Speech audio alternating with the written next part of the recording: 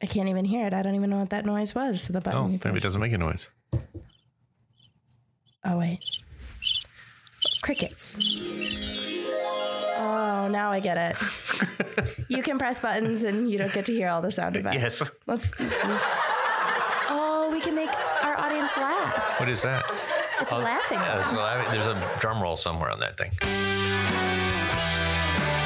I don't know. This is a theme song. Clapping. Yeah. Drum roll. We'll never remember this. No, we need stickers. Hey, I got that text from our last podcast. Yes. Where I was waiting for Oh, yes. the feedback. Yeah. Well, partially because you talk more and partially because we use facts. No, the text where you were supposed to talk less. And Yes. Yeah, that one. What was the response? Well, if you remember in our podcast, I told you I got this listener feedback that you should talk less and that I was waiting for this particular person to send me the text about their feedback that was received, and I got it this weekend. What did it say? LOL at listener feedback. That's it? Yeah, it was a weekend. He was probably busy. I was moving dirt around outside, so.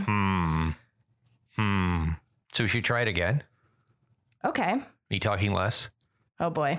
Did you know, when I was a little kid, my nickname was Motor Mouth. This doesn't surprise me. I know. That's the worst part. Who gave you that nickname initially? Probably my parents. I don't know. Okay. Yes. Hello gave you that. That's awesome. Yeah, it's great. Welcome to the Round Barn. So let's talk today about Checkoff. So this has been in the news, hot topic in the news. Mm-hmm. And you're on Illinois Pork Producers Board. I am. Which is Checkoff funded. Partially, yep. Partially Checkoff funded. So for all those that are not like immersed in the Checkoff land, tell us about what Checkoffs are and where they're at, and then maybe a little bit about what's been going on in our friends in DC here the last couple of weeks. Okay. Yes. So they have been in the news because there's been some anti-legislation toward them. But if we take a step back, and what is Checkoff? And so I do sit on the Illinois Pork Producers Board. I'm an allied industry member, so I don't have pigs. I do not pay Checkoff because Checkoff dollars and Checkoff programs are commodity-funded programs for the betterment of that commodity. So they go toward promotion and education type of programs. So... And their percentage of sales, right? So that's the ticket. So every time I sell a pig or I sell a cow or I sell corn or soybeans or any other Checkoff, dairy's got a Checkoff, I pay a bit of a fee. Yep. So right now, one might call it a tax. I think it's 35 cents for $100 for that sale.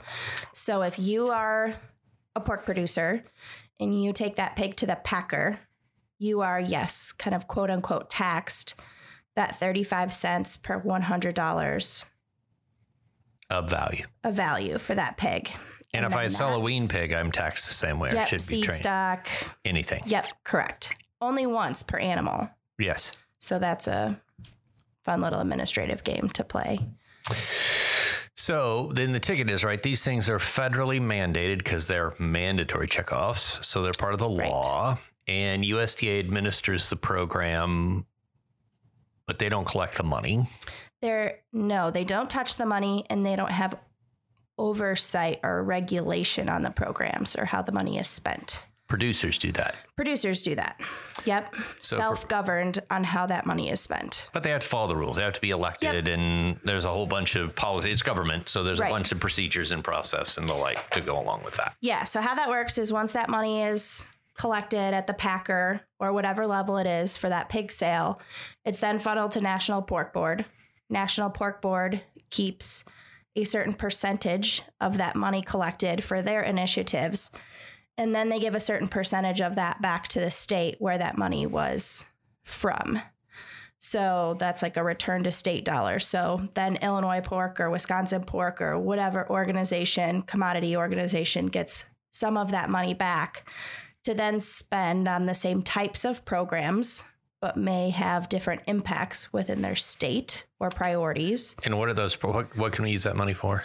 There are a few buckets. So promotion, research, and education. So education can be producer or consumer education. But not lobbying. But zero money can be spent on legislative purposes. That's a whole different bucket of money. Yep. So that's a big item. Yeah. Okay. So if we're thinking about this, and that's just for all commodities, right? So every commodity, well, not all commodities. Some commodities have checkoffs: corn, soybeans, cattle. And for cattle, like NCBA administers that, which is how pork used to be. So National Pork Producers Council used to administer the National Pork Board, and then they separated over some potential concerns about mixing money for lobbying and not. So those are two separate organizations. But NCBA is one organization. They do both. For the cattle board, they administer that, or the beef board. Yep. We got corn board and soybean board, and et cetera, et cetera. So that model is kind of the same for every commodity.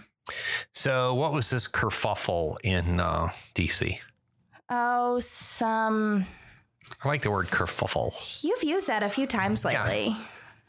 Have we been kerfuffling around? Yeah, and malarkey. There's some words, they're just some good words we have to use in society. We don't use enough of them today. So there was a piece of legislation put forward that really seems to stem from animal activist groups about dismantling checkoffs. Making them illegal, basically. Right. Which is interesting because it really is not a government program or that kind of legislation to be put forward. So there's no taxpayer money involved. There's no USDA money involved. But this was put forward to say, get rid of them. Yeah, and there's been some, because you're a baby, there's been some long-running controversy really on the cattle side of cattle producers saying they shouldn't have to pay the checkoff. Okay. Because it's the mandatory voluntary thing. Yeah. So it's a mandatory checkoff, and they don't like the word of a tax. Right. And that money comes back to something they don't have control over. And so there's a group called RCAF, which is kind of a competing organization to NCBA that is made up of NCBA, National Cattlemen's Beef Association. Okay. And so RCAF is R-CALF, and don't ask me what the acronym is, but because you had that look in your eye like, oh no, I'm going to ask him, and then I'm going to go, oh God, I don't know. But so RCAF's been around, right? And basically saying we're independent cattle producers and we don't like supporting the big boys and very much aimed at the packers, and, this long discussion. So that helps agitate when our own side is saying, we shouldn't have checkoff. Right. But this was aimed at probably as much as pork and beef as it was at beef, right? I mean, and I don't think there was any discussion around corn and soybean checkoff. It was really the meat checkoff. It was activist groups saying, let's get rid of these because it will hurt the consumption of protein from animal products. Let's get rid of it. Yeah, great. So reality, right, that this could happen. What's that mean for Illinois pork? So if checkoff dried up tomorrow, what does that look like? What does that mean to the average producer in Illinois or Iowa or Timbuktu? Yeah. So let's go back through what the program funds. So we talked about promotion, research, and education. So what the entire goal of these checkoff programs are to make the market, to improve the market for the item. So I'm going to talk about pork because that's just the program that I know, right? So we fund research programs through Illinois pork producers that may have something to do with production or sustainability. What Illinois pork producers is particularly strong at is the consumer education piece. And so we use checkoff dollars within like a marketing committee to say, how can we increase the demand via consumer education about pork being nutritious? How can we work with dietitians and influencers and athletes to say, pork is a really healthy protein. Here's all the information you should know about the consumption of pork and how to eat it.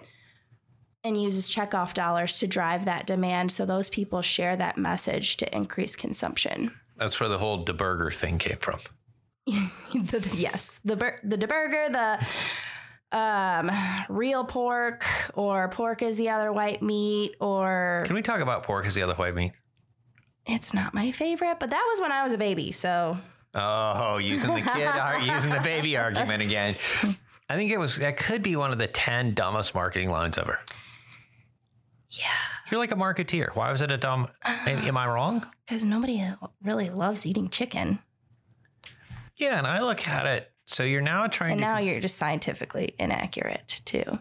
Well, yeah, and I look at it and say, you talk to the chicken boys and they're like, oh no, we make a flavor vehicle.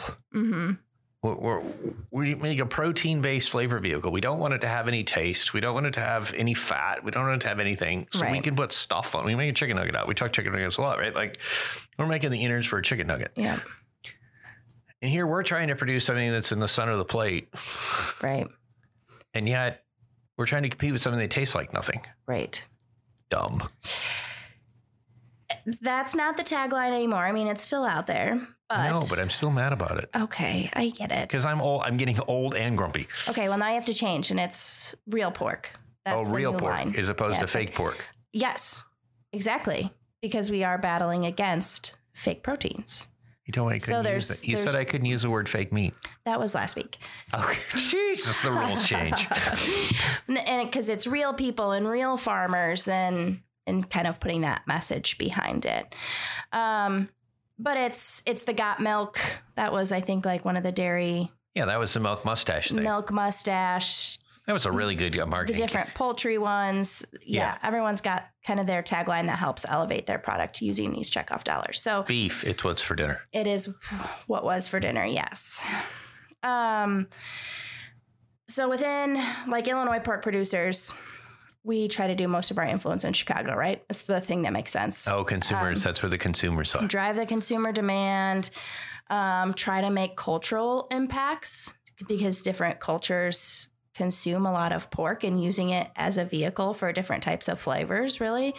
So we do a lot of programs with grocery stores, smaller ones and chains up in Chicago suburbs in central Illinois. Honestly, we don't do a lot in southern Illinois because those people are already consuming pork. So checkoff dollars are intended to be spent to drive an increase in consumption. So what we'll do as like a marketing committee with Illinois Pork is we'll be presented with some options from relationships that one of our marketers within the staff has built and said, here's some coupon options. Here's some different things that we're working towards. Here's what it costs. I love a good coupon. Oh, coupons. You got me saying coupon. Oh my gosh. Because people will go and buy pork if they have a coupon that may not be buying it otherwise. So she'll present some options. As a committee, we kind of weigh out what our budget is, what we think our return to state dollars based on checkoff funds are, and make some proposals to then take to the board to say, here's what our money is coming in. If we have this many dollars, this is what we want to do, and the opportunities. And here's why we think it will drive an increase in consumption, which is good for our producers in the state of Illinois and good for overall national or even global consumption. So if we're targeting, so you said we don't maybe target Clinton County because Clinton County, for those you don't know, is just east of St. Louis. Yeah. We might not target Clinton County or Washington County or other county down there because they eat a lot of pork. So we have data that would tell us that Clinton County eats more pork than DuPage County. Right. So we target based upon. And maybe that's per capita, whatever. Yeah, per capita consumption, right? And then is there any other, you said different cultures, so I presume some of that is kind of ethnic marketing saying that we have large Latin American or large Mexican communities that would have much higher pork consumption historically, or, historically we've had the South Polish on the south side of Chicago or whatever, right? And they would eat a lot more pork. Mm-hmm. So do we do that level granular marketing or is it just county level or what are we doing there? We are doing different ethnicity targets with grocery stores that the different ethnicities shop at, and we'll have an influencer go there, cook a meal using the products from that store that the people in that region and ethnicity are following, watching. in order to go to that store, buy that product. So we'll partner with a grocer and spread that message, or it might be an influencer, or it might be an ad, or it might be a gas station, closed circuit TV piece. And just every component of that is intended to drive the message to increase demand. You can eat pork in more than one way. It doesn't have to just be a pork chop. You can make these different kinds of dishes. Well, that's what we had meals. for supper last night. It was very tasty. Yes. Yeah. But you know how to cook pork. And that's part of the message, too, that we use a lot of checkoff dollars toward. Is So how to you're make cooking pork it to tastier. 184? Is there a barf button on this thing? No. What are we cooking pork to these days? 145. That's all? Oh, I thought it was going to get trichinosis from that. No, and then you take it off and you let it rest. And then it's moist. People don't like that word, but it is. It's juicy. It has Tasty. high water cooling capacity. I did hear it. So we'll get on a sidebar, but it's an interesting thing. So we were at a barbecue last week for a football game. Mm-hmm. Not last week. Not the Purdue debacle. The FAU, the Fort Atlantic almost debacle. Okay. So this is Illinois football team is supposed to be really good. And here we are. We're not. So we're there. And so there's discussion about the ribs were super tasty. It was all pork. Good. The ribs were super tasty and we're carrying on, right? So we're having this discussion around what do you do and why was it good? So one of the things was when he was talking about pork, well, the goal is, right, it has X amount of water in it when you start. Mm-hmm. That's 100 units of water. The goal is to have as many of that. It is just water. It's the moisture in it, right? And so that bit, and that's where the 145 thing came from, is how do I not boil the water off and how do I leave it and let it pull that moisture back in? And lots of goodness for. Yeah, those were good ribs. It's like dudes sitting around talking about stuff they don't really understand and trying to put science words to it. Yeah, a bunch of pig producers and veterinarians drinking beer, eating pork, and pontificating. And talking about cooking methods. Yes. But there was probably more to do with the beer than there was the actual knowledge. Yeah. The knowledge got deeper the more Busch Lights were involved. Did it get deeper? Is that the right word? Oh, something. Yes, I got something. So this whole legislation thing died. So that's good. It had no traction. But it's likely to come back. It always comes back. You're right. So we need to be armed with why these are important to producers. Yes, they pay into these programs for benefit of them. So in addition to the Illinois state commodity groups, a chunk of that stays with the national commodity group. So National Pork Producers leads national and global efforts in order to drive that demand and increase local or domestic and global consumption of pork. Yeah, so they work a lot with U.S. Meat Export Federation, right, to say how do we drive exports of what we're 30-ish% of value today, 28%, something like that. Do you know that number off the top of your head? I don't know. I hope it's around that. Yeah, it's interesting, right? We think about how much we're eating in Chicago, but really pork demand is a global thing today. Mm-hmm. And so that export market thing continues to be the driver. And even on beef, that's been the big change. That beef has gone from basically a domestic market to exporting almost as much as we are. Right. Do you know what our biggest export markets are? This is fun facts. Oh, off the top of my head, my brain is racking. No. Mexico. Oh, I did know that. Within whatever we call the new NAFTA. Whatever the new NAFTA thing. Yes. Yep. So yeah, we sent in hams. You've worked me too hard today. Yeah, well, there's the first for everything. We had a podcast. So, but that is an interesting bit, right? We don't think about that, but we sell more pork to Mexico than anywhere else. We talk about China a lot, but tonnage and value, I think, is Mexico by quite a big run. Yep. And it's a lot of hams. Mm-hmm. A lot of green ham. So we think about eating ham as a cured meat, and culturally there, they eat that as a fresh meat. Right. And cook it. So as a roast. Yep. And so, right, I think those are the things that are always interesting on the marketing side about how do we drive that and how do we sell the whole carcass. And individually pork producers can't do that. And they have to, and that's the value of these groups, is they pay in order for these larger groups to responsibly send that money for the betterment of them. Yeah, and everybody gets all cranked because the Packer's making money or blah, blah, blah. And why isn't the Packer funding this and yada, yada, yada. Mm-hmm. But the Packer is willing to fund branding on things that they can put their brand on. And so they promote bacon. We don't have to go sell a lot of bacon. Right. They can slap their brand on a bacon and go sell that, and they're pretty successful. But selling hams to Mexico, we don't put a brand on those. Right. There's this ham. Yep. And it's U.S. ham. And so those are where really Checkoff probably on the marketing side really makes its hay, is pulling those kind of things, pulling little bits of carcass pieces that we can't remember. When we kill any animal, harvest the animal and butcher it, we got to sell the whole bloody creature. Right. It's the old joke in the packing, right? Everything but the squeal. And literally that's true. And so it's selling all those other parts. And so, the export value into China is stuff that if we don't sell it to China, it becomes dog food. Yeah. So we're not selling pork loins here, folks. We're selling lips and tongues and cheek meat and Checkoff is selling pigs from the guy who's got 1,000 sows down the road and Tyson, the same. That's exactly right. Yes. And so it is for all producers, which is why all producers also pay into the program. Yeah. And marketing all of the truly commodity bits that can't be branded, that we can't add value to, that we add value to a carcass, but we can't it's selling pig lips into China or snouts into China or anywhere in Asia. It's consumed. It's actually somewhat of a delicacy there, right? It's demanded. Yep. We're not selling it. It's not garbage meat there. That's a valuable piece. Like we think bellies are really valuable. They, right? Snouts are valuable in some of their dishes, and the pig's only got one snout and some more snouts, right? Any more snouts. And so those things have value, but they're not branded value. And so if we don't, and it's a commodity. So if we don't promote the commodity, we're in trouble. Right.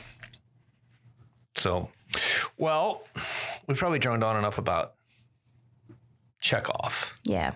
But I think it's awareness for all of us that we have to pay attention to all these other things, because it wasn't animal rights groups that put these proposals forward. Right. That's true. It was they got somebody else to do it. They got somebody else to do it. And somebody else was listening, and it didn't go by with 0 votes. That's exactly right. So every person that they draw in that just doesn't have an understanding of these programs and what they do. And they were successful for some of those votes, tying it on to other anti-government votes. Yeah. That's the tricky thing when they just package everything together. Well, and You're voting on 5 things when you only care about 1. Well, and they sold the thing as an anti-government. And again, it's not really a government program. It's a producer program. But they said, the government shouldn't be intruding, right? So they got some people who leaned to that side of the aisle to say, hey, we shouldn't be doing this. So it was an odd coalition of the votes, right? I mean, there weren't very many of them. But it was the animal rights kind of lobby and the anti-government lobby that made strange bedfellows and pushed this thing forward a bit. Yep. So politics is always interesting. They're always going to come after us, the animal rights groups. Every day of the week. Yes, and try to find new and innovative ways to do it. And here we go. Well, anything else? No. Good. That's all I know about Checkoff. Fantastic. Thanks for listening. Please subscribe and tell your friends about the Round Barn podcast, available on any of the podcatchers of your choice. In addition to this podcast, we offer a wide range of learning opportunities, including a Master of Veterinary Science degree. We're accepting applications for the spring 2024 semester. To learn more about this program, please visit vetmed.illinois.edu/MVS. Thanks for listening.